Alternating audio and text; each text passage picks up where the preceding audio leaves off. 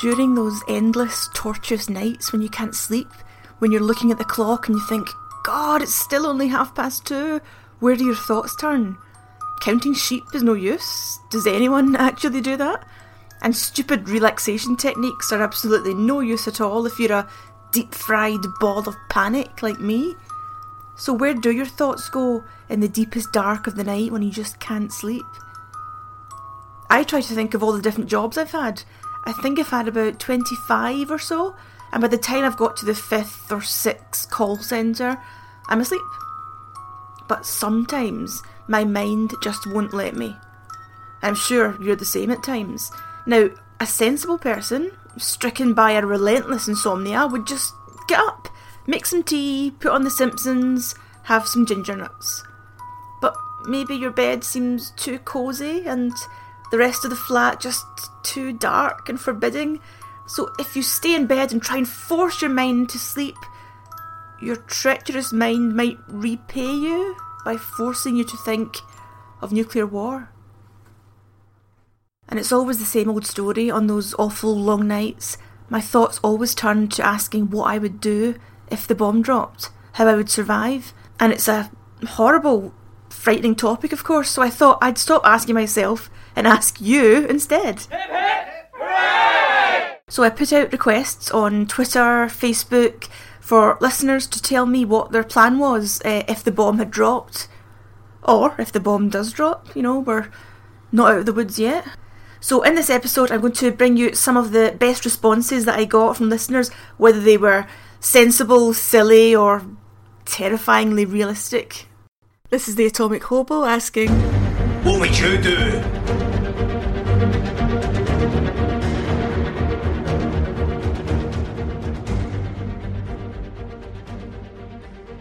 So I'll start with mine. I'm quite sure that I wouldn't want to live in a post-nuclear world. Of course, there's no one picture of a post-nuclear world. Scenarios range from an all-out nuclear war which prompts the extinction of all life, to a functioning society battered by lawlessness, famine, and the breakdown of the health service. There's also, of course, the philosophical question. Even if we all survived and if society kept trundling painfully onward, would we ever be safe again? Would anything be worth building ever again? Because if a nuclear war had happened, we would have crossed that terrible threshold, of course. We did it. We pressed the button. We unleashed nuclear war. So now, isn't anything possible? Or, to look at it another way, nothing is possible anymore. So no, I wouldn't want to live. I've always thought I would just have some pills and booze to hand and I would do the necessary. Easy. But of course, no one knows how they'll respond if and when that terrible moment comes. Indeed, I got a severe fright a couple of years ago, I think it was, when the X Factor, of all things, interrupted a performance with a mock news flash. Now, normal people watching it would have realised immediately, okay, it's false, it's part of the act, but not me, not nervous, panicky me who spends her whole life reading about nuclear attack and danger and the imminent wailing of the siren. So for about 2 seconds, maybe 3 seconds, I thought this news flash was real. And I thought, this is it. Now, 3 seconds is nothing, but when you're living it in terror, when you think nuclear war has broken out, it drags on for one hell of a long time. And in those 3 achingly long seconds, my pathetic little mind whimpered at me, I don't want to die. So yeah, all my big talk about, I'd have the booze and the pills ready, it's probably just talk. I would probably try and cling on to life, even though I didn't want to. Maybe it's just instinct. Cormac McCarthy said something like that in The Road, P.S. one of the best novels I've ever read, that in his post-nuclear world, no one wants to be here, and yet no one wants to leave. The whole book is about clinging to survival, even though what you're clinging to is hideous. Speaking of writers, Martin Amis also had a plan for the bomb. In the intro to his book, Einstein's Monsters, he writes that if the bomb dropped, he'd have to fight his way home through the rubble and the firestorms, and, quote, the warped atoms, the grovelling dead. And when he finally made it home, safely back home to his loved ones, he writes, I must find my wife and children, and I must kill them.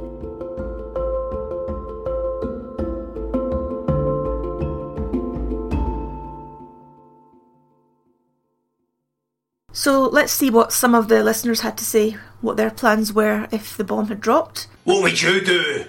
Thank you firstly to everyone who responded via email, Facebook, Twitter. Some of the answers were quite funny, and of course some were deadly serious. Let's start with Tim Olsen, who made a really good point on the Nuclear Britain Facebook page. Tim says he'd probably flee west, this is Britain, into Cornwall or Anglesey. Well, that's a really common reaction, of course, in any country, wanting to get away from the city. Cities are obviously typically the targets. Get away from the city into somewhere relatively rural and empty. But Tim reminds us of the very blunt advice in Protect and Survive, the British nuclear public information campaign of the early 80s, which said local authorities are not obliged to house or feed any refugees that come in from other areas. If you leave your home, your local authority may take it over for homeless families. And if you move, the authorities in the new place will not help you with food, accommodation, or other essentials. You are better off in your own home. Stay there.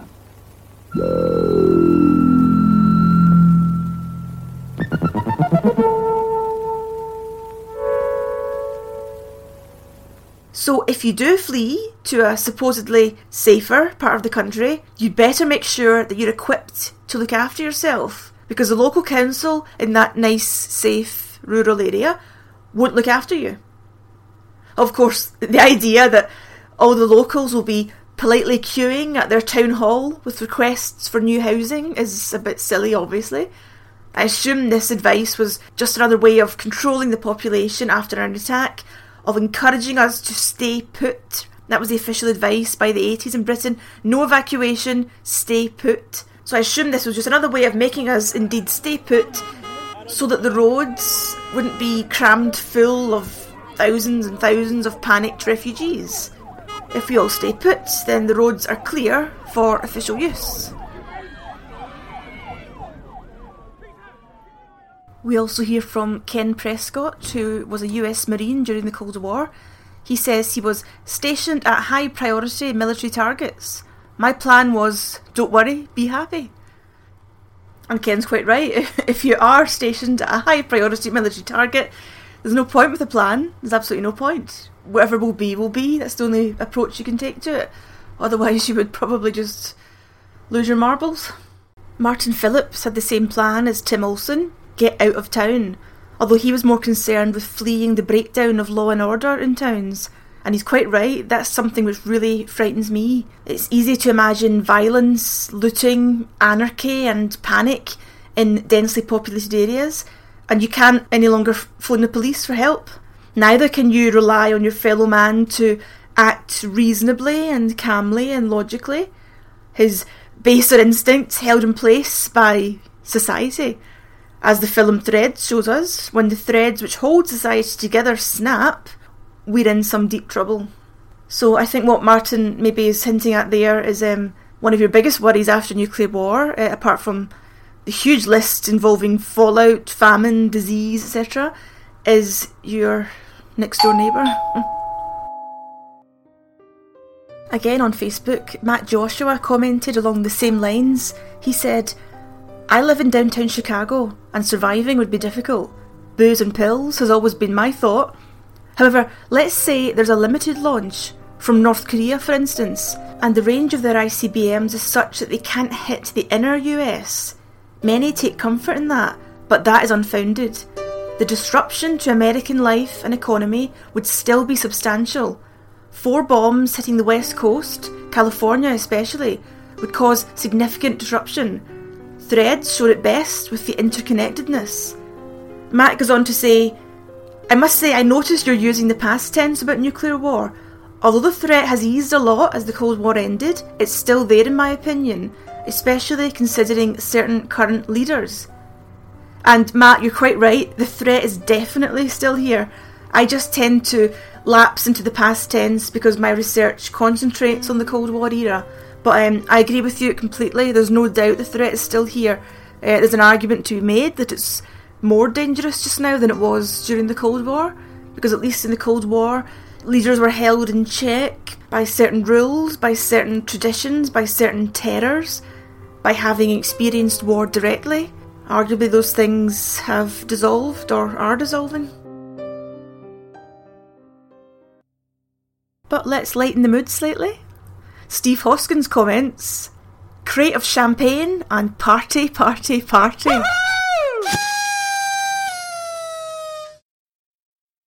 We have another view from America, this one from Peter Bullen, who commented on Twitter saying, in the 1980s I lived in Arlington, Virginia, quite close to the Pentagon. We would have sat on the front porch which faced towards Capitol Hill. Too close to survive, might as well have had a good view and be sure about things. John Dowds, who commented on Twitter, gives us a bit of humour as well. He says, my brother and I decided to start digging a shelter under our shed in the early 80s. I was about 12 at the time. Managed to get a hole about 3 foot deep before it filled with water. Had to fill it in, as my dad was scarier than the Russians. We also have an email from Paul Viner. I'll quote here from his email. After seeing Threads and the day after, I went from thinking that survival was possible to understanding that there was very little, if any, chance of survival from either the heat, blast or fallout from a detonation nearby. My parents never had any plans at all. My dad was a realist. He just carried on day after day, life as usual. I often wondered why he didn't plan, like my aunt and uncle, who had a cupboard under the stairs with food, torch, radio, batteries already. He used to joke about it. I now realise why. They lived within 4 miles of GCHQ and a couple of miles of Gloucester city centre. My plans amounted to me raiding my parents' drinks cupboard and sitting outside waiting for the first one to arrive. We always assumed that Barclay Nuclear Power Station would be a target, as well as GCHQ and Gloucester as an urban centre. Me and my mates were going to sit down on the grass and get drunk while awaiting our end. Today, things are not much different. I live a mile from where I grew up as a child. The only things that have changed are that the nuclear power station is being decommissioned and that I can now drive. My current plans are to drive up the M5 to GCHQ and camp outside while waiting for a swift and relatively painless end. My wife is in agreement with this, as the thought of dying slowly of radiation poisoning or burns, fractures, etc. is quite horrifying. I may take a bottle with me to speed me on my way and some pills, but if it were ever to happen, quote, the living would envy the dead.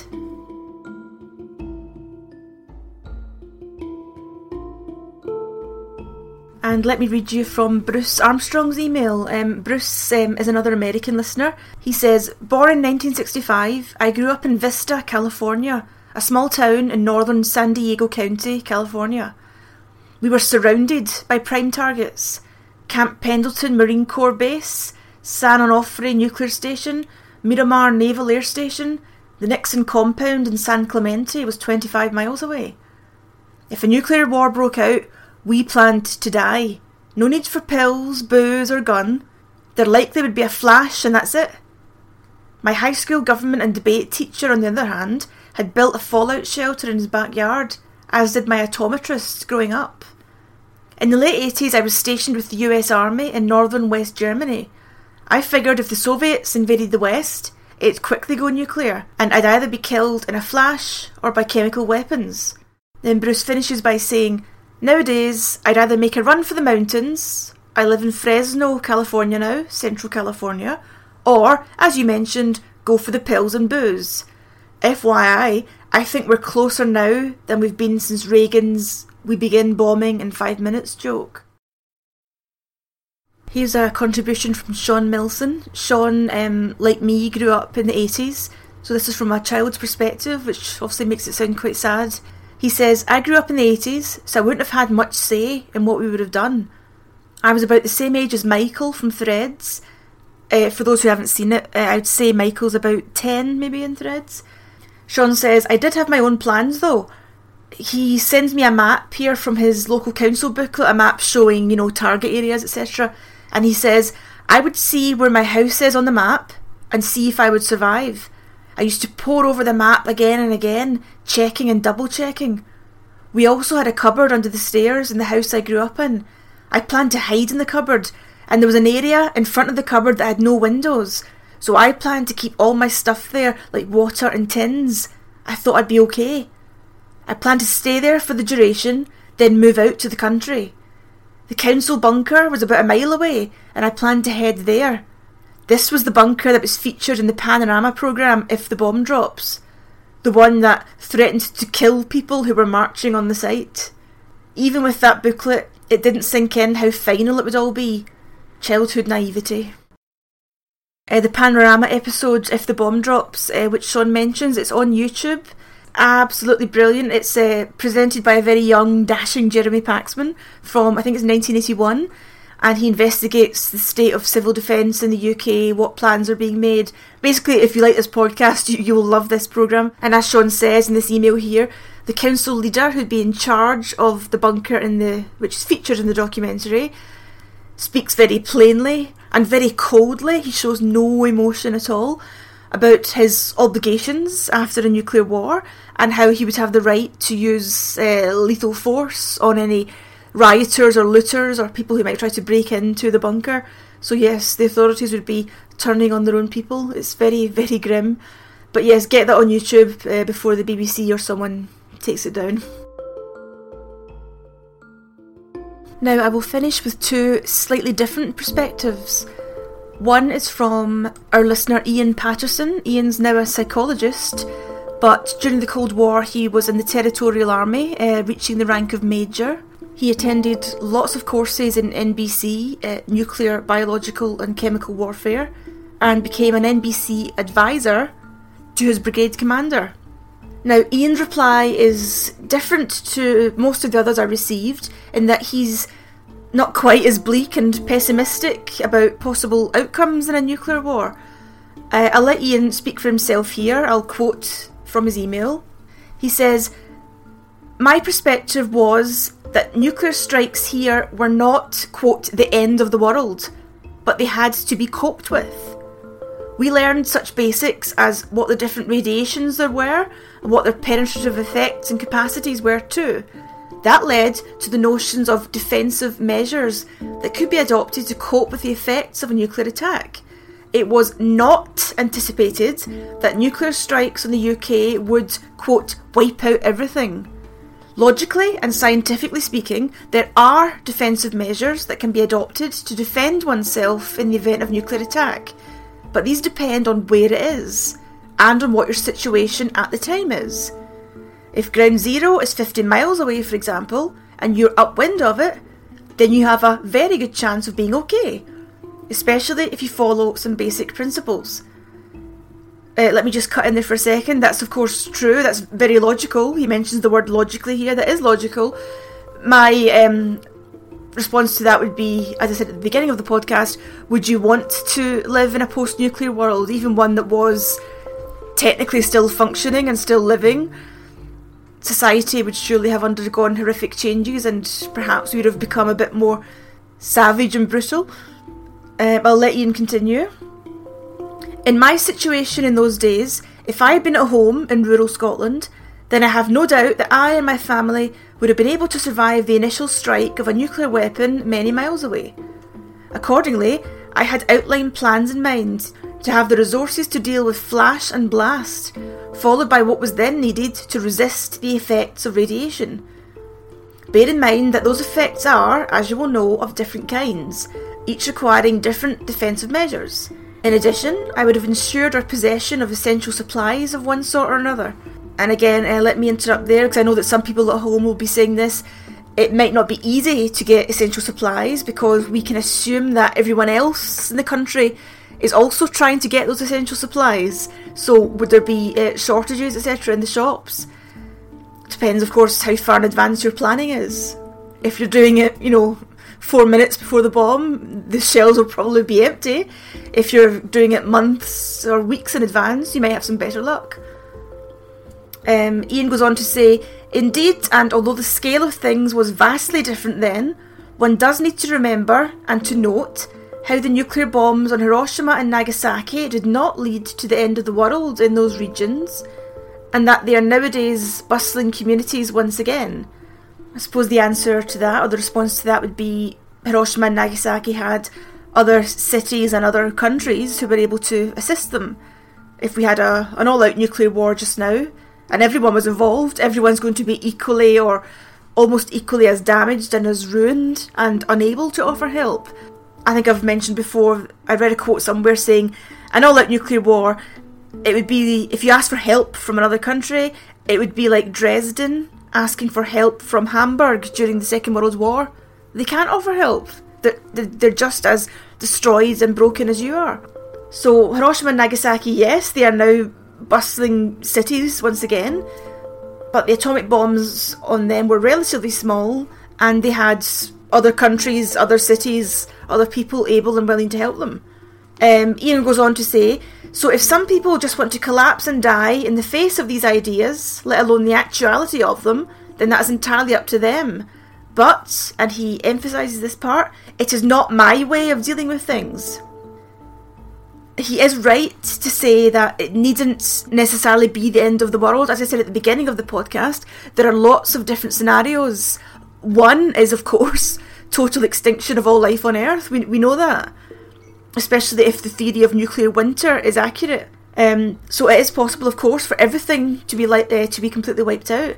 On the other hand, you could have a limited nuclear exchange where certain cities or certain airports and ports are knocked out. Fallout is created, but it can be overcome. So I suppose we need to think of nuclear war or nuclear conflict as a spectrum. At one end you've got total extinction of everything, and at the other end you've got massive destruction and fallout and upheaval and starvation, but other areas of the world are able to come to those countries' assistance, and as with Hiroshima and Nagasaki, rebuild and offer aid. So yeah, there are a lot of different scenarios. We mustn't immediately rush to the popular one which Hollywood has given us of presidents in Moscow and Washington pressing buttons, unleashing hell, and the world is dark and poisoned forever.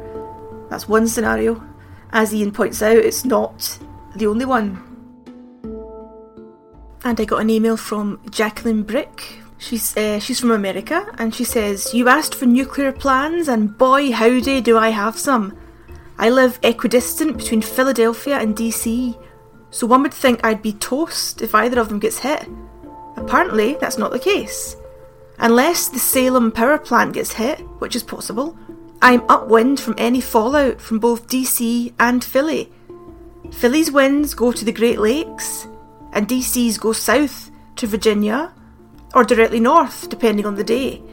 If the southern coast of the US gets hit, I will crumple and die. But it depends on how much fallout that generates. If it's an accidental detonation or terrorist strike, I'm probably fine, for a relative value of fine.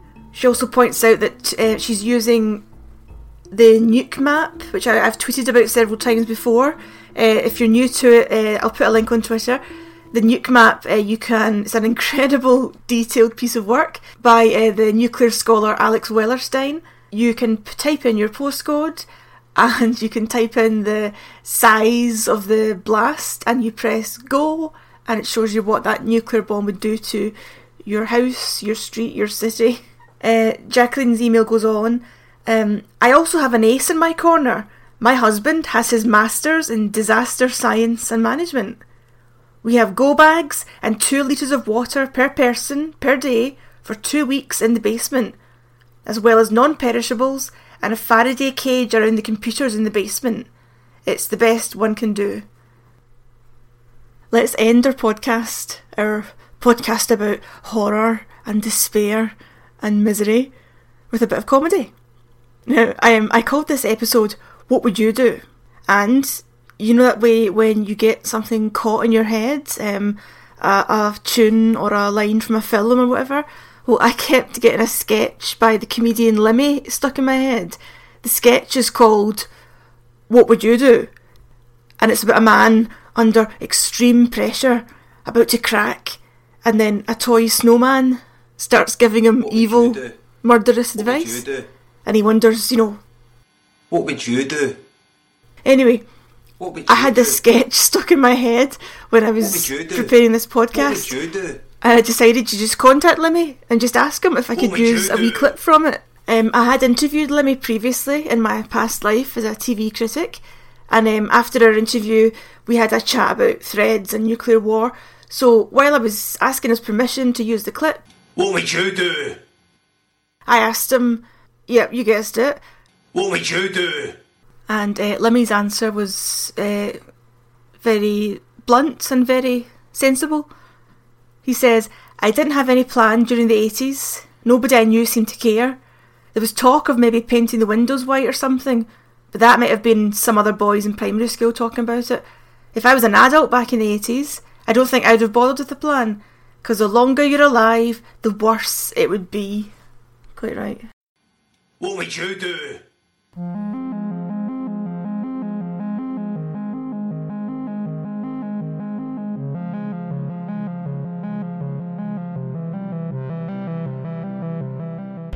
I hope you've enjoyed the podcast this week.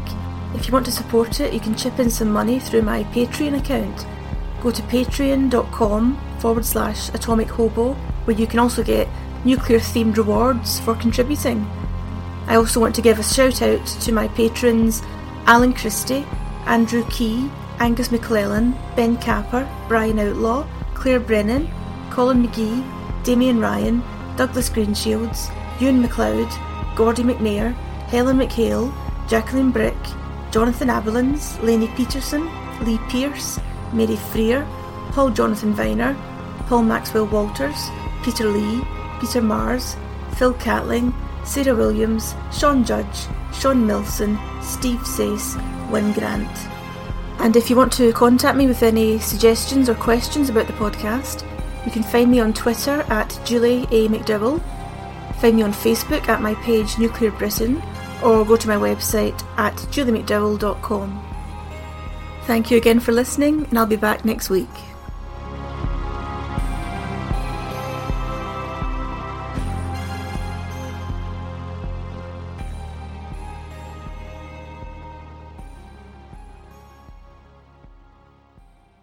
What would you do?